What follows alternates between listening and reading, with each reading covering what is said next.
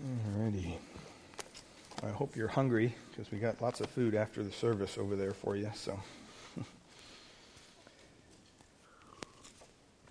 you can turn over in your Bibles to Matthew 18 as we continue our study this morning in Matthew 18.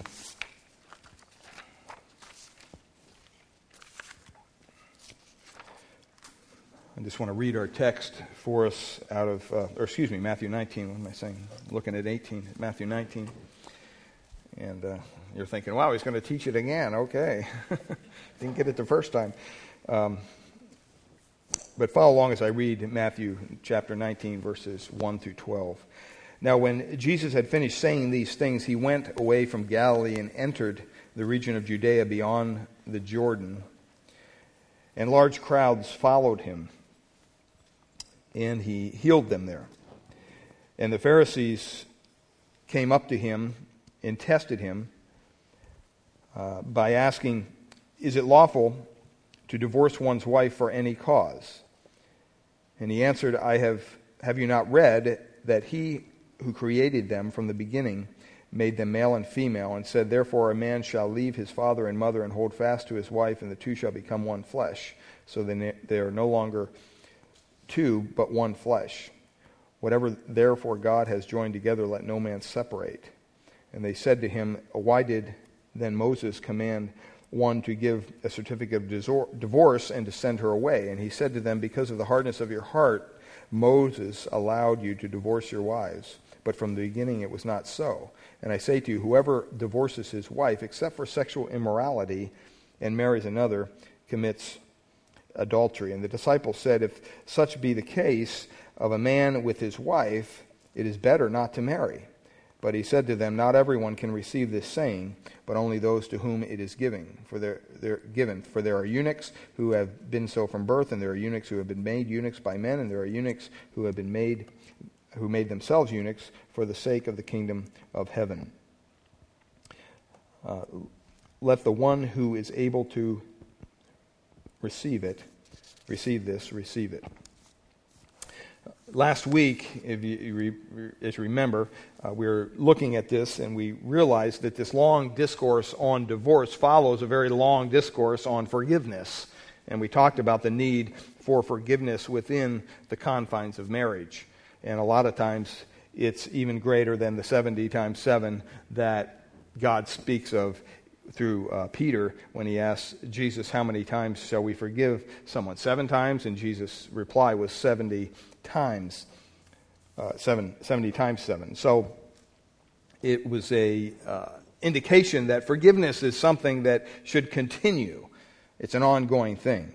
And we looked at the frequency of divorce in our society today, and we basically boiled it down to 3 reasons why marriages used to kind of hold together a little better than they do today. The first one was the family moral force. There was a moral force within the local family that held the marriages together. Secondly, we said that marriages were held together because of just the expectation of community.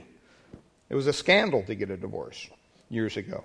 And then thirdly, and the most powerful one of all those, was the doctrine of the church.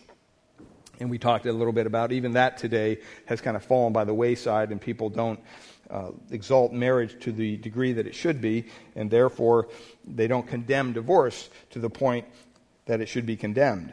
But with that being said, we also said this. First of all, the first point that I made last week was God hates divorce. It's very clear in His Word. In Malachi 2:16, He says it very clearly. He doesn't stutter. He doesn't, He hates it. He didn't create Adam and Eve to get a divorce. That wasn't the plan. The plan was a lifelong union of lifelong intimacy, and He is against divorce. But with that being said, because if you're divorced and you're sitting here, you're probably thinking, oh no, it's a condemnation. I also said divorce is not the unpardonable sin. And you have to understand that there's a lot of condemnation that goes out to divorced people who, unfortunately, they were just on the receiving end of a bad marriage. And if you're divorced, it doesn't mean that you're a second-class citizen or that you've blown it forever or anything like that. That seems to be the attitude sometimes, especially within the church, but that's just not true. God's mercy and God's forgiveness is available for you just as it is available to anyone else. And so if you're still married, you need to realize that God's plan for you is to stay married. If you're divorced, you need to realize that the mercy and forgiveness of God is available to you. Now, with that being said, we looked a little bit about the background of this new chapter that we were getting into. And in the very first verse, we noticed that it says, "Now when Jesus had finished these sayings," and we pointed out that whenever the text says that about what Jesus is saying, it's concluding one of his discourses in the Gospel of Matthew. And the discourse he's concluding is the discourse on the childlikeness of the believer that we went through in Matthew 18. And so he finishes up that, and then he's on his way to Jerusalem, but he doesn't just go directly south. He goes a little southeast over into the land of Judea and to a land known as Perea, which means beyond the Jordan River. And it was kind of a sparsely populated land. But at this time of the year, we recalled that everybody was getting ready to go to Jerusalem for the Passover and celebrate. So this was a thoroughfare that most Jewish people would travel on. So they would have to go through this region. And so it just happened that Jesus was there ministering to people of Perea and also the Jews that were on their way to Jerusalem. So once again, God provided a way, an avenue, for Jesus to minister to those in need. And that's what happened there. It says the crowds followed him and he healed them. Now, we talked about last week several reasons for marriage. One was procreation. It says, be fruitful and multiply. One is pleasure. From the beginning, it was God's command that sexual relations be practiced within the confines of marriage. And it's God's appointed way for a man and a woman to experience the physical joys of sex. And then thirdly, to preserve the human race. If people don't marry and people don't have kids, well, guess what's going to happen? We're going to come to a quick ending as a human race. So it's a continuation of the human race. Also, and this is all review, you can get this all on the tape from last week, but it's divinely, the characteristics of marriage, we looked at this, it's divinely appointed by God. In other words, God established marriage. It's not up to the judges or the courts to figure out what marriage is or the definition of marriage. God defines it rather clearly. It's a divinely appointed union. It's also a physical union. It says that the man and the woman become one flesh. And we'll get into that a little bit today. But then also, it's a permanent union. It wasn't meant to be temporary. That's what our society thinks. There's no such things as trial marriages. And then lastly, we looked at, it's the idea that it's a union between one man and one woman. That's what the original language clearly indicates. It wasn't a group of people and you pick who you want to get married to. No, it was one man for one woman forever. That brought us to basically our message today, the confrontation. We got down to about verse 3 and a little bit beyond, and we were talking about how the Pharisees were always trying to trick Jesus. They were always trying to paint him in a corner and humiliate him publicly. That was just what they wanted to do because they were threatened by his ministry. They were threatened by who he was. They were threatened by his power. And we talked about how they calculated that they come to Jesus at this particular time with this particular answer in this particular region. Because this region once was ruled by Herod Antipas, who, if you remember, when John the Baptist spoke out about his illicit relationship with his brother's wife, okay, he divorced and married his brother's wife, and John the Baptist spoke out boldly about it, what did he do? He basically had him arrested, thrown in prison, and eventually he had his head cut off. That's where it ended for John the Baptist. So the Pharisees are looking at this going, hey, maybe we can get the same deal with Jesus if we confront him with this idea of marriage and divorce. And so they start and they ask him, and the idea there is they're testing him. It's a malicious kind of test. It's not a test to prove the validity of something, but it's rather to test the invalidity of something. And the first question they ask is in verse 3. It says, is it lawful to divorce one's wife for any cause? For any cause. Now, what we want to look at today is how Jesus answers their question. It's a pretty bold question. It's not you don't have to go into a lot of detail to answer that question. He could have said, yes, He could have said no. But he didn't say yes or no. Matter of fact, he didn't really even answer their question if you stop and think about it. Instead of giving a direct yes or no answer, what Jesus does is he goes back into their tradition. He's talking to Pharisees, rabbis, and he talks about their rabbinical traditions. And he even goes back further than that, all the way further back than the law of Moses. And he goes all the way back to the beginning of Genesis. And his opening words had nothing really directly to do with the question of divorce, but really they were almost a sarcastic rebuke to these, quote, keepers, learned Pharisees, the keepers of the law. They prided themselves in the great knowledge of Scripture. And look at how he begins his answer to them. If you don't see the sarcasm here, I don't know what to say. He answered, he says, "Have you not read?" What he's saying is, you should know this. Have you not read in the book of Genesis? Are you not aware that God himself, what he declares from the very beginning of creation? Don't you know the very first thing that God said about marriage? Don't you realize what he said about it? Don't you recall that he who created him created a male and female? And he goes on, he says, "For this cause a man shall leave his father and mother and shall cleave to his wife, and the two shall become one flesh." He's quoting from Genesis 1:27 and Genesis 2:24. What he's saying to these Pharisees is, don't come picking a fight with me. The argument isn't with me. Your argument's not with me, it's with God. And he did that with them often. They would come to him about different things, healing on the Sabbath or whatever, and what would he say? It is written. Okay. He would always steer them back away from what they taught to what was written. That's the best way to deal with people. You have somebody that's raising an issue with you about a theological thing, go to the Bible, be able to back up what you believe, and point them to the verses. That's the best way to deal with somebody. Whether it's a false teacher, whether it's somebody who's even not a believer that doesn't believe in God, the best thing to do is steer them to the Scripture. Quote Scripture to them. Because that's where the power lies. The power doesn't lie in your attempt to kind of explain the issue or whatever. The power lies within the power of God. And that's what Jesus does here. I mean, this was a pretty volatile situation for him. I mean, he could have had the whole crowd turn on him. He could have been handed over to the authorities right here if he didn't handle this correctly. But he knew exactly what was going on. And he wanted to make sure that he put them almost kind of in their place. And so he said, "Have you not read?" In other words, you should know this by now. And then he goes on and he gives God's view of marriage. That's not really what they asked. They were asking about divorce, right? And that's why we've been kind of taking some time to work through this, because a lot of times people want to cut right to the chase. Just tell me if I can get a divorce or not. I don't care about all this other stuff. Biblically, is it okay for me to get a divorce?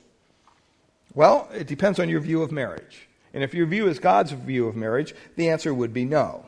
But let's just take some time this morning and go through God's view of marriage. And we see this in verses 4 to 6. First of all, marriage involves an absolute definition. This isn't some vague thing that somebody just thought up. It's an absolutely defined relationship. And Jesus points out to them in verse 4, he says, "Have you not read that he who created," in other words, God created them from the beginning, and he made them what? What's it say? Male and what? Female. One male and one female. He didn't make two males and one female, or two females and one male, or two males and two females, or three males and three females, and said, okay, just pick and kind of do whatever you... No, he didn't do that. There was a purpose. There was a definition of that relationship, that very first relationship that was created perfectly by God. And he created them male and female. And that emphatic position gives the sense in the original language of one male and one female for each other. That's so important to understand, because today people want to define marriage about whatever. Well, two men can get married, or two women can get married, or, I can marry my dog or cat or whatever. I mean, where's it stop? I mean, it's kind of what we saw back in a couple presidencies ago when someone's saying, well, it depends, I guess it comes down to, did I have sex with this person? It depends what your definition of is. I mean, it's ridiculous. I mean, do you just want to pull your hair out if you have any? I'm safe in that area. However, my grandkids have very hairy arms. They're always fascinated by Grandpa's hairy arms for some reason. I don't know. You don't have any hair on your head, but you have a lot of hair on your arms. I said, okay. But marriage involves an absolute definition. There is no provision. Do you understand this? There's no provision. There's not even a possibility for multiple or alternate spouses in the beginning as God created this. There was only one man and one female. That was it. And it was there for the very obvious reason. Because you know what? Divorce and remarriage was not an option in God's eyes. Marriage involves an absolute definition. And don't let anybody ever tell you anything different. See, and this is based upon the authority of God's Word. The courts can go do whatever they want. Men can marry men and women can marry women. That's fine. That's not something that God recognizes as marriage. It's simply not. And it's become such a political pariah to, that whole thing. I mean, it's just, and Christians go after it, tooth and nail. Oh, we got to protect marriage. You know what? God's Word protects marriage. I'm not looking at the courts to protect the sanctity of marriage. They're not going to do that. I mean, if they do, hey, great. I'll vote for the guy that's pro-marriage and a man and a woman, lifelong union. I mean, that's great. I'll support somebody like that. But I'm not going to look to them to set the standard for marriage. God has already done it. So many times it seems like the church is trying to catch up to what God has already done. It's like prayer in schools. You always hear, it's just horrible. They took prayer out of schools. I thought, yeah, that was a bad thing. In my view, I think that it should be allowed. But that's what they did. That doesn't mean you can't pray in schools. I mean, who says you can't pray in school? How are they going to know if you're praying? I mean, it goes back to the whole political thing. So we have to be aware of these things and not, be so politically active that we're overlooking the obvious. Marriage involves absolute definition. It's one male for one female, period. That's it. Secondly, marriage involves absolute commitment. It's a commitment. He says in verse 5, for this reason, a man will leave his father and mother. That applies both to men and women. Both leave their father and mother, and they come together as a married couple. They're to each leave home and leave their old life behind and let go of previous loyalties and commit fully to one another. That's what marriage is in God's eyes. When a person gets married, they're really saying to their spouse, you're my top priority now. Nothing else will interfere with this. You are my top priority. Outside of God, you're number one, period.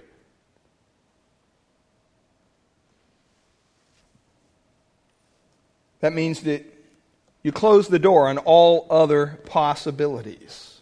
Period. Doesn't matter. Doesn't matter how good a friend you were with this person before you got married. If they're coming between you and your husband, in between you and your husband, that's wrong. That relationship is wrong. So we have to be aware of that. Do you know what starts marital strife? You know what starts the decline of a marriage relationship? It's very simple. It's not rocket science. It's when your spouse stops being your top priority. It's when your spouse stops being your top priority. When you decide that your money or your work or the yard or the laundry or even the kids, the children, become more important than your mate. That's a definite step down in your marriage relationship. When getting attention from someone else other than your spouse becomes more important. When feeling good or feeling unshackled becomes more important than making your mate happy, your spouse happy. See, God's view of marriage is simply this, is that your mate be your top priority. Your spouse be number one as far as relationships go. And as long as your mate is your top priority, you can weather any storm. You really can. Jesus said clearly, for this cause a man shall leave his father and mother. And shall what? Cleave to his wife. You've heard it. Leave and cleave, leave and cleave. You've heard it over and over and over. Now, do you ever think about this? Adam and Eve had no parents. They had no parents. Why would God point this out? Why would God tell them to leave and cleave when they couldn't?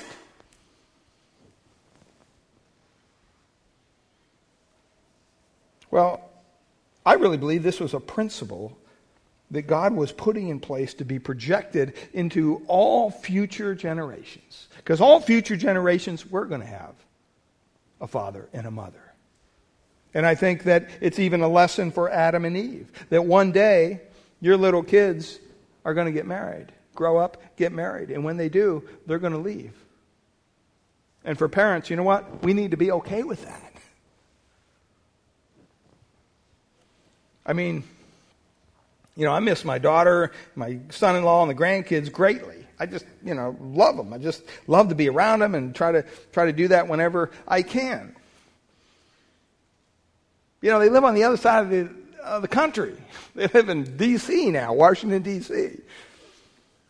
And it makes it tough. We see them maybe twice a year.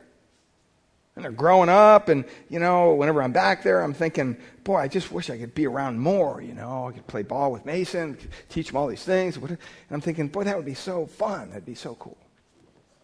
But you know what? That's not in the cards right now. That's not what God has for us. And when I really look at it, I think it's by God's design. It's by God's design. He's saying, you know what? If Crystal and Will lived across the street from you, it'd be kind of hard for them to leave and cleave. And they need to leave and cleave as much as they can and set up their little household the best they can. And then all of a sudden, when you're around, it's not a threat. See, the problem with a lot of families is they're so close, they never grow apart.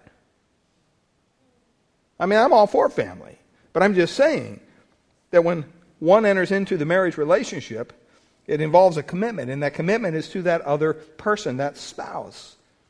All other commitments fall by the wayside. And the other thing that happens a lot of times in marriages is the kids get in the way. And by that I mean the kids become the top priority in any family. And so it's all about the children. It's all about the kids. And that's not right. That's not even biblical. I mean, I'm pro kids and love kids and, want you to be the best parent you can be. But don't you ever allow that child to become an obstacle between you and your wife. Or you'll definitely see the marriage kind of go into a spiral downward. It's just not right. The commitment needs to be between you and your spouse. And that needs to be maintained. That Hebrew word there, cleave, it refers to a strong bonding together. Have you seen these commercials on TV where the guy takes, it's not super glue, it's called something else now, I don't know what it is, but he's on a dock and he takes this glue and he just glues two pieces of wood together with a skier on this rope, and the guy takes off and it actually holds the thing together, and the skier is able to ski across the lake because of this super duper glue they have now.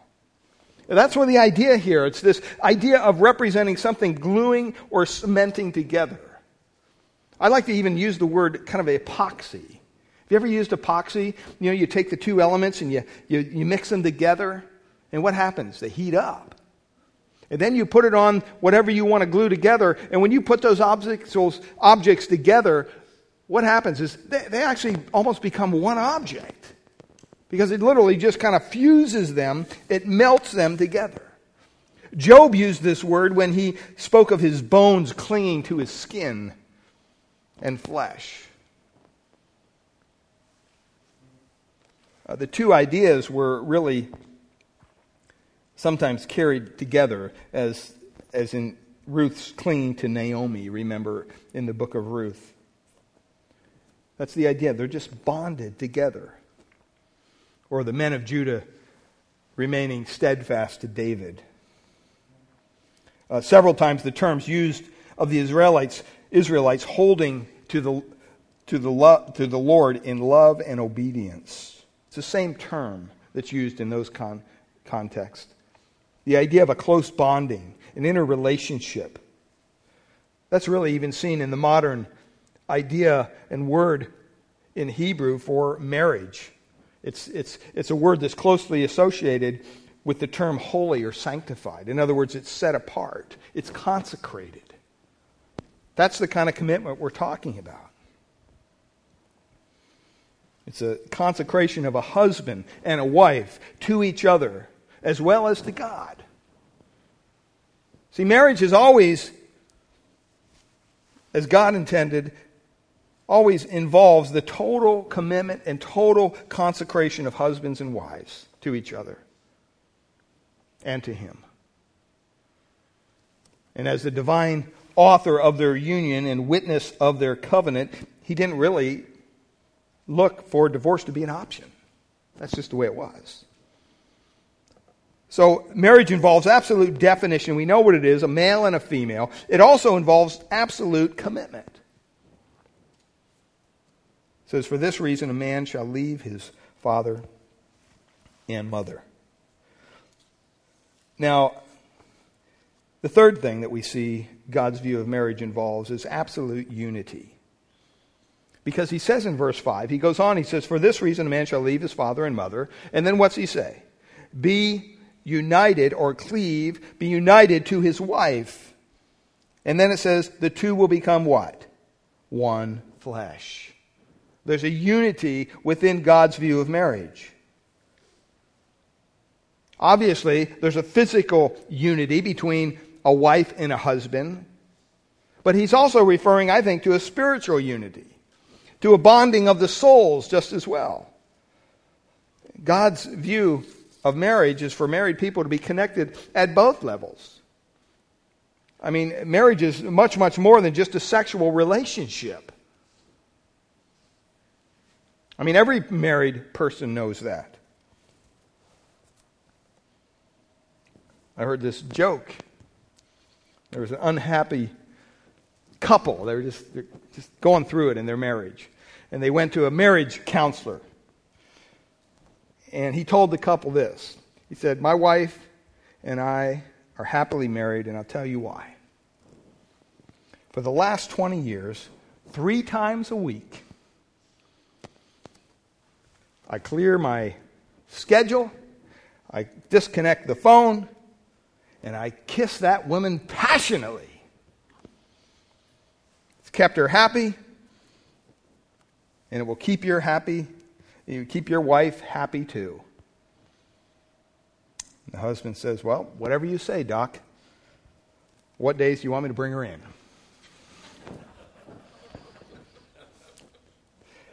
I think he missed the point. Okay, God's plan for marriage is that it's a physical union, but it's also a spiritual union. Both are to remain the priority throughout the course of marriage.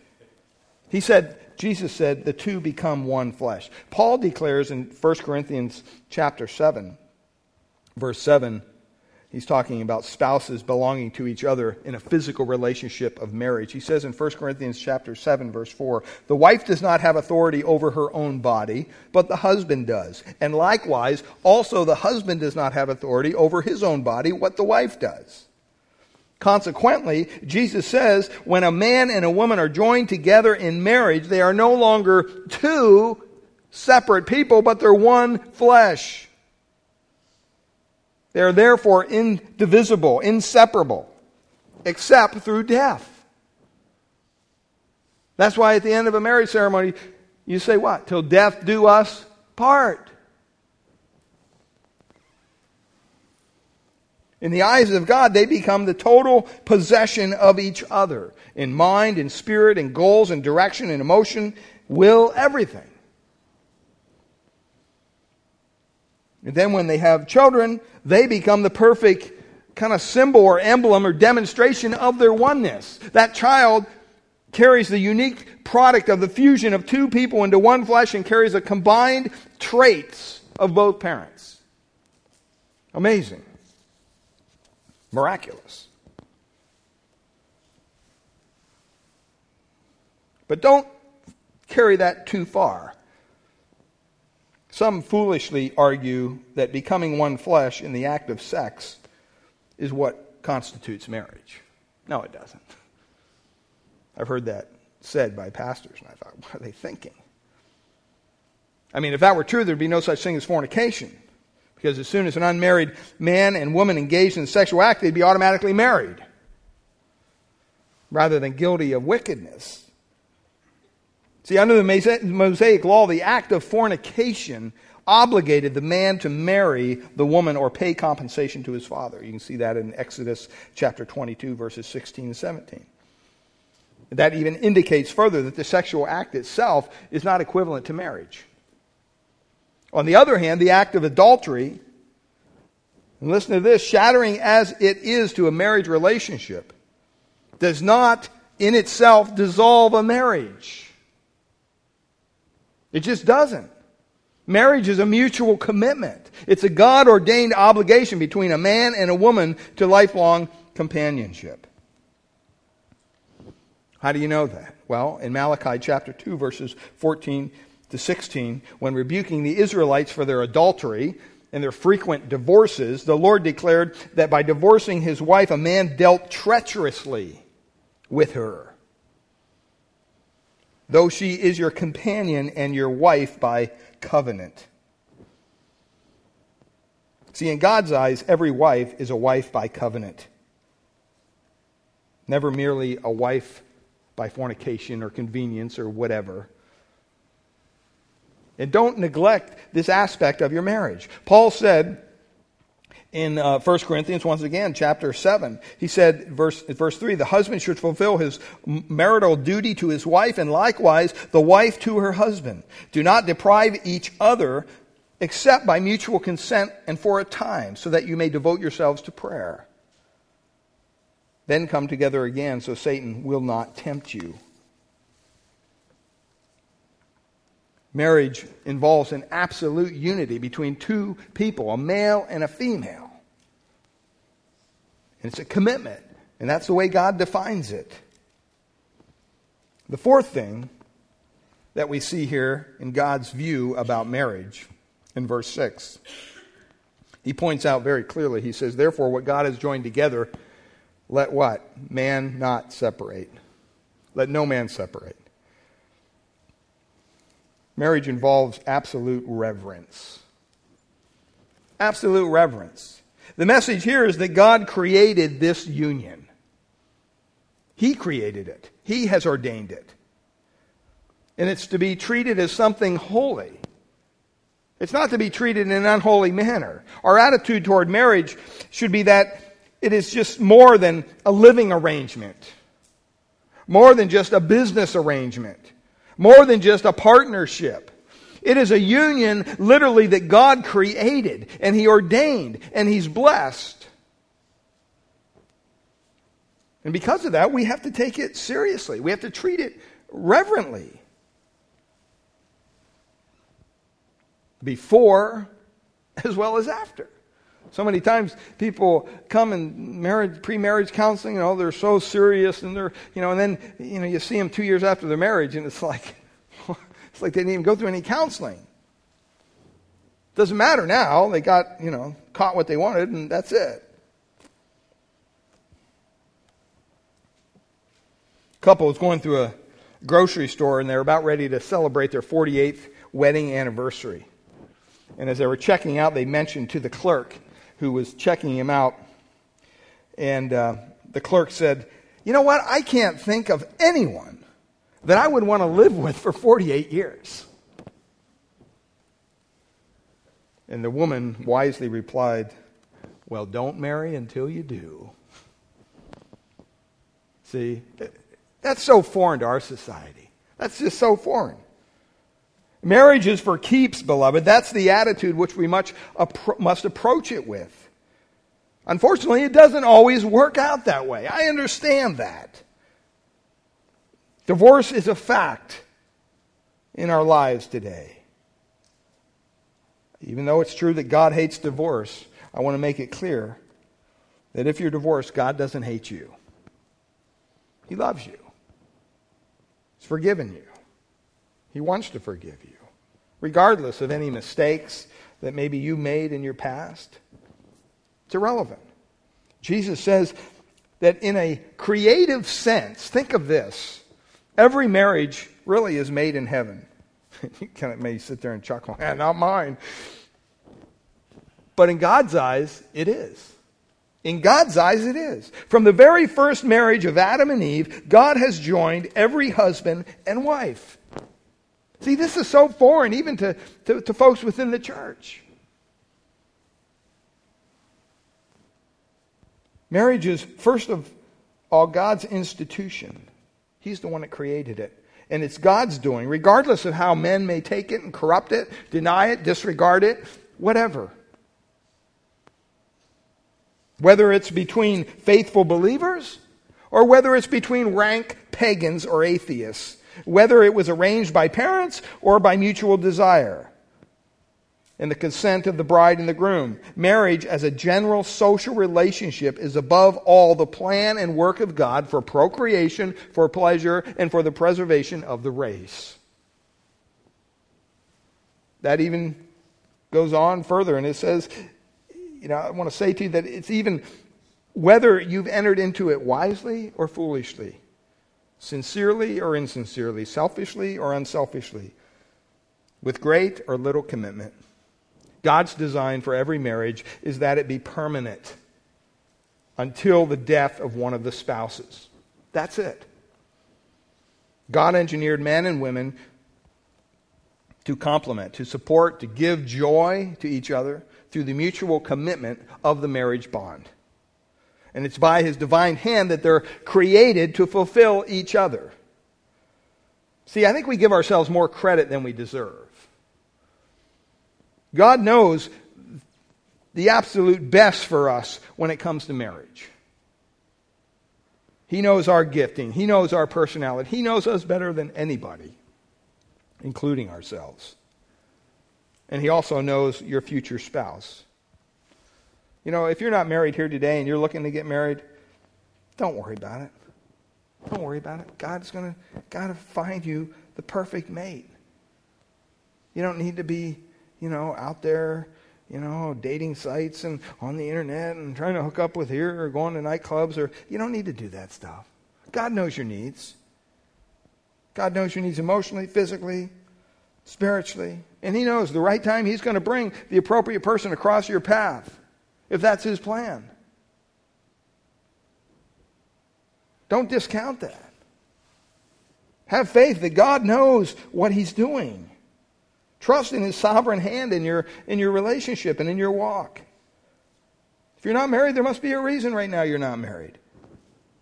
It's not within God's plan. It's not within His divine plan right now for you to have a spouse. Irrespective of your circumstances. He knows what He's doing, beloved. And it's only when people push the threshold of, well, you know what, I'm tired of waiting, I just got to go do this. Get this done. This will meet my need.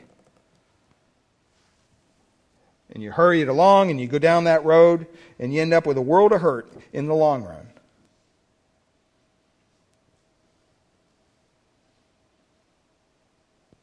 I mean, everything we experience within the confines of marriage is a miraculous blessing of God because He's the one that created it. There's no good thing in marriage that does not come from God Himself. Doesn't matter whether you believe or not. One commentator likened it to this. He said, "No child can be conceived by the procreative act of a man and a woman who is not first conceived by the creative act of God." And then he says, every marriage and every child is a creation of God. And therefore, divorce and abortion share this tragically evil common denominator. They kill a creation of God. To destroy a marriage is to destroy a creation of the Almighty God. Jesus warned, "What therefore God has joined together, let no man separate." That word separate, which is in the context of marriage, always carries with it the idea of divorce. That doesn't mean, you're just going to separate temporarily. That's not what that's saying. It's talking about divorce. In 1 Corinthians chapter 7, verse 10, where Paul is clearly speaking of divorce, it's translated leave. Jesus' point is that marriage is always the work of God. Listen to this. Marriage is always the work of God. And divorce is always the work of man. That's just the way it is.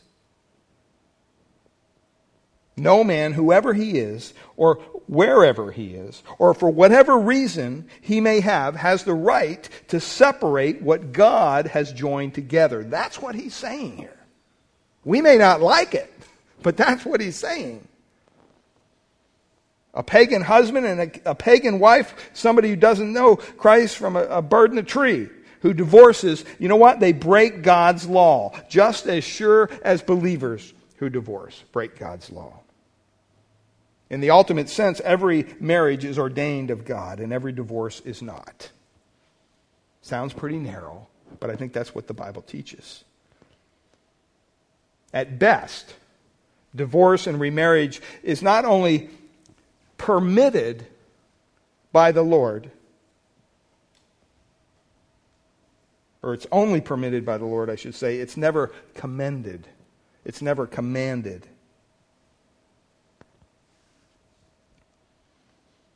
As some of Jesus' rabbis in his society taught, well, you can get a divorce for this reason or that reason or whatever. You can do whatever you want.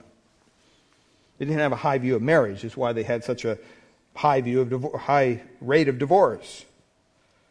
Jesus said God permits it only on the basis of sexual immorality. And even then, as a gracious concession to man's sinfulness. See, I've heard Christians say this sometimes, and it just grieves my heart. They say, well, you know what? The Lord led me out of that marriage, and now He led me to this. No. That makes God a liar when you say things like that. I'm not saying divorce doesn't happen. Sometimes you're on the short end of the deal. It has nothing to do with you. I understand that. Like I said before, God hates divorce. But you know what? That doesn't mean that He hates you. And it doesn't mean that you have to be a second-class citizen in the kingdom of God and that He doesn't forgive you and He doesn't restore you. I'm not saying that at all. I'm just trying to teach you what the Scriptures are saying. Jesus clearly mentions all the way back to Genesis. But you can go throughout the Old Testament and you can learn about the divine sanctity and the permanence of marriage. I mean, just look at the commandments of the 10. 2 of them specifically protect the sanctity of marriage. The one against the physical act of adultery, the other against coveting a neighbor's wife, which is the mental act of adultery, as Jesus taught in Matthew 5. As a matter of fact, in the Old Testament, adultery was such a horrible sin that its punishment was death. It was death. God made no legal provision for divorce. He just didn't.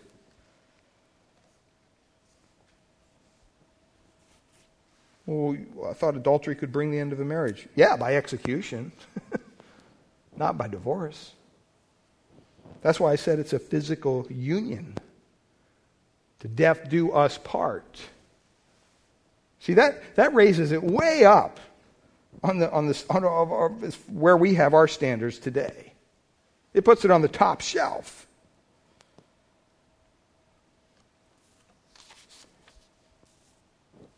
Well, that didn't really suit their needs.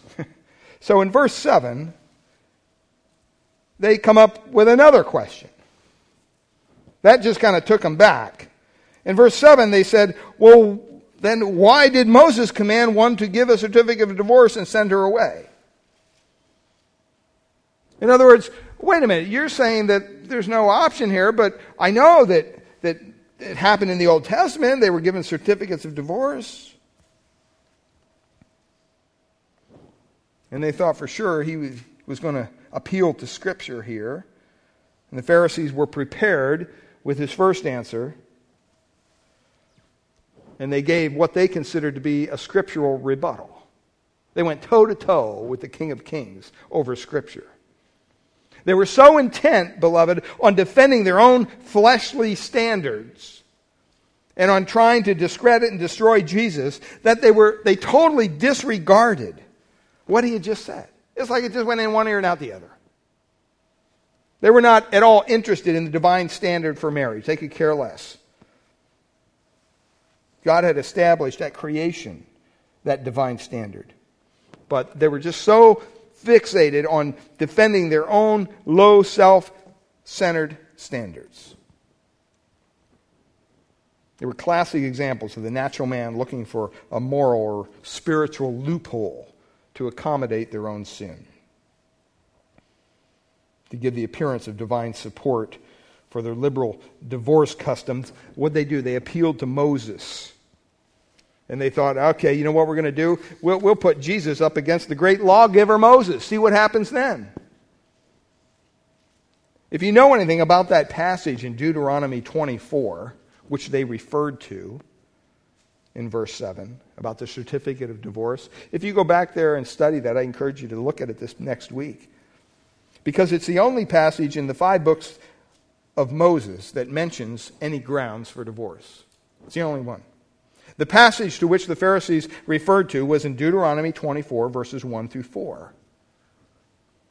What's interesting is that passage clearly does not command divorce, as the Pharisees claimed. And really, when you look at it, all the other passages that mention divorce simply acknowledge its existence, that it happened. But when you sit down and you read through Deuteronomy 24, you're going to see that the text is going to show, far from commanding divorce, the passage does not teach about divorce at all. That's how blinded these people were. Moses was giving a command with regard to a particular case of remarriage. And that passage neither commends or condemns the reason and the procedure for divorce mentioned there. It states that the reason was simply indecency. Well, we don't have any details of what that means. And it mentions that there was a giving of a certificate of divorce. But it didn't really talk about the procedure. The only command in that passage relates to the issue of remarriage, not divorce. And the command is simply that if a divorced woman remarries and that husband divorces her or dies the first, if the divorced woman remarries and the first husband divorces or dies, her first former husband who sent her away is not allowed to take her again to be his wife, because she's been defiled. That's what it's talking about. It's talking about remarriage. It is to that commandment regarding remarriage, not a command to divorce, that Jesus even refers to in Mark 10:5. Because stop and think about it. The penalty for adultery was what? Death. It was execution. So the indecency here mentioned in Deuteronomy 24 obviously referred to some other kind of sexual looseness or lewdness or something, but it fell short of adultery. Because if it was adultery, they would have been executed. And because her divorce to her first husband had no sufficient grounds, because it wasn't for adultery, it just said indecency, she became an adulteress, and therefore she was defiled. And so when she married again, and therefore that's what, the whole idea behind John the Baptist, that's what he was trying to point out to Herod when he got in all his trouble. Well, he gives here quickly God's view of divorce. First of all, God's view of divorce is caused by sin. He answers them, and he says in verse 8, because of the hardness of your heart, Moses allowed you to divorce your wives. He allowed it. He didn't command it. Divorce is always caused by sin. Always. Always. There's a hardness of the heart that sets in. I've had occasion throughout my ministry to talk to two Christians and having marital problems, and they're just both set on divorce. And no matter how much you reason from the Scripture, they don't want to hear it. They just don't care. They don't love each other anymore. They don't, They're just, what? They're so focused on ending the pain of their relationship. They don't care what it takes. Divorce is always caused by sin. So he clarifies that it's not a command by Moses, but he allowed it. He permitted it because of the hardness of your heart. And God sometimes just acts graciously. I mean, stop and think about it. Because of his loving grace, God did not always act with the death penalty for adultery. He could have, but he didn't. David was strongly rebuked and severely punished for his adultery with Bathsheba, but he wasn't put to death. Solomon, who had a virtual ongoing adultery, he had hundreds of wives and concubines, overriding the whole one man, one woman standard set by in Genesis. Yet, like his father David, he did not suffer the death penalty. Even the Jewish exiles returned from the 70 years captivity in Babylon and were seeking to restore the temple and to begin living according to God's word. They were brought face to face with the problem of their intermarriages in pagan women. And consequently, under Ezra, we looked at this briefly when we went through Haggai, they decided that they would put away their unbelieving wives and the children born on those marriages based on the commandment of our God and according to law, it says in Ezra 10:3. There's no record that this action was specifically approved by God at all. But God allowed it.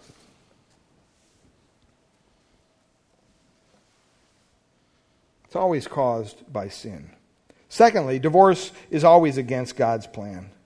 He says there, it's not this way from the beginning. But it wasn't, from the beginning it was not so. Divorce is always against God's plan.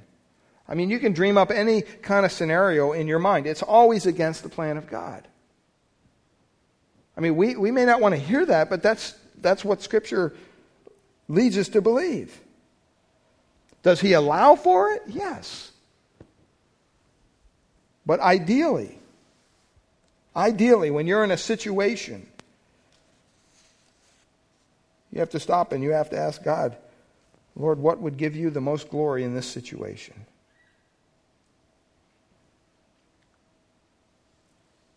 And then the third point there, and we'll close there and continue this next week, but there's allowances for divorce based on immorality. It's not commanded, but it's allowance. I've met Christian couples who've said this right to my face. If my husband ever cheated on me, I'd divorce him in 2 seconds. he'd be gone. He'd be out of the house. Done. I'm thinking, whoa. Where's the grace in that? I mean, I understand what they're doing. They're building up such a fear that, the husband hopefully will never go there. But it can go both ways. See, that's not a Christian attitude to have. It's just not. Matter of fact, in Matthew 18 it says, you know what? We need to be forgiving, especially of our brothers and sisters in Christ. So no matter what you're going through in your marriage, I don't care what it is.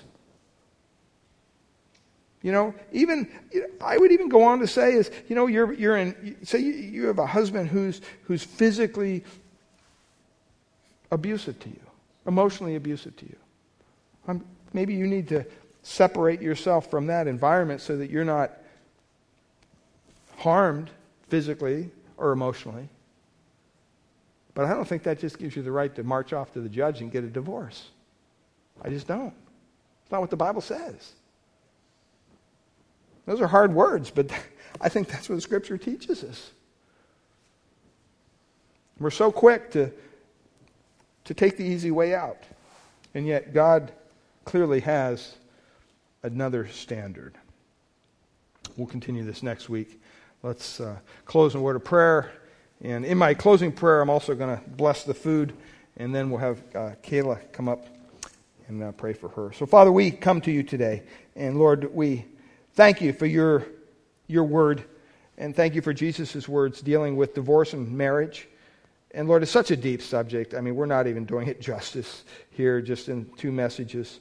And we'll continue this next week. But, Lord, I pray that today we would clearly understand that more than anything, Father, you do have a view of marriage that far outweighs ours.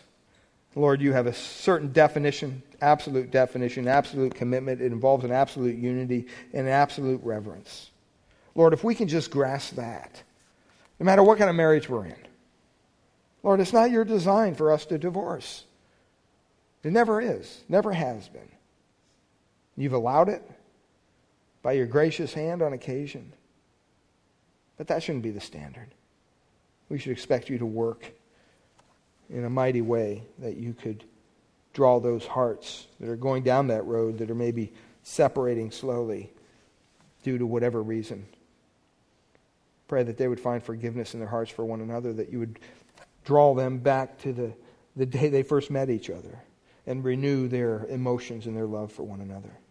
That you would hold that bond together by your grace as a testimony of your love and your forgiveness. Father, for any here who have gone through the unfortunate situation of divorce, Lord, we're not here to condemn anybody.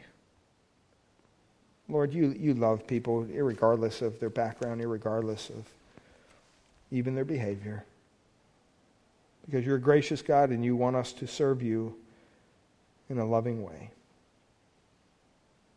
But Father, going through a situation like that does cause harm. It does leave scars. It does maybe leave occasionally bitterness. Father, I pray that we would look to you to restore, to heal. Don't allow us to buy into the enemy's lie that, because we went through a divorce, we just never will measure up. That's a lie from the pit of hell. My Bible says that when you come into Christ, all things have been made new. Old things are passed away. That He transforms you into a new being. We thank you for that, Lord. And we pray this morning that you would just bless this to our hearts. And I pray that if there's anyone here who's yet to put their faith, their trust in you, that they would cry out to you, Lord, knowing that you're the source of life. You're the source of eternal life. Be merciful to me, a God. Be merciful to me, a sinner. Lord, I pray that you would just, as a holy God, reach out to them, touch their hearts, cause them to repent, turn to you. Lord, we thank you and we praise you this morning. In Jesus' name, amen.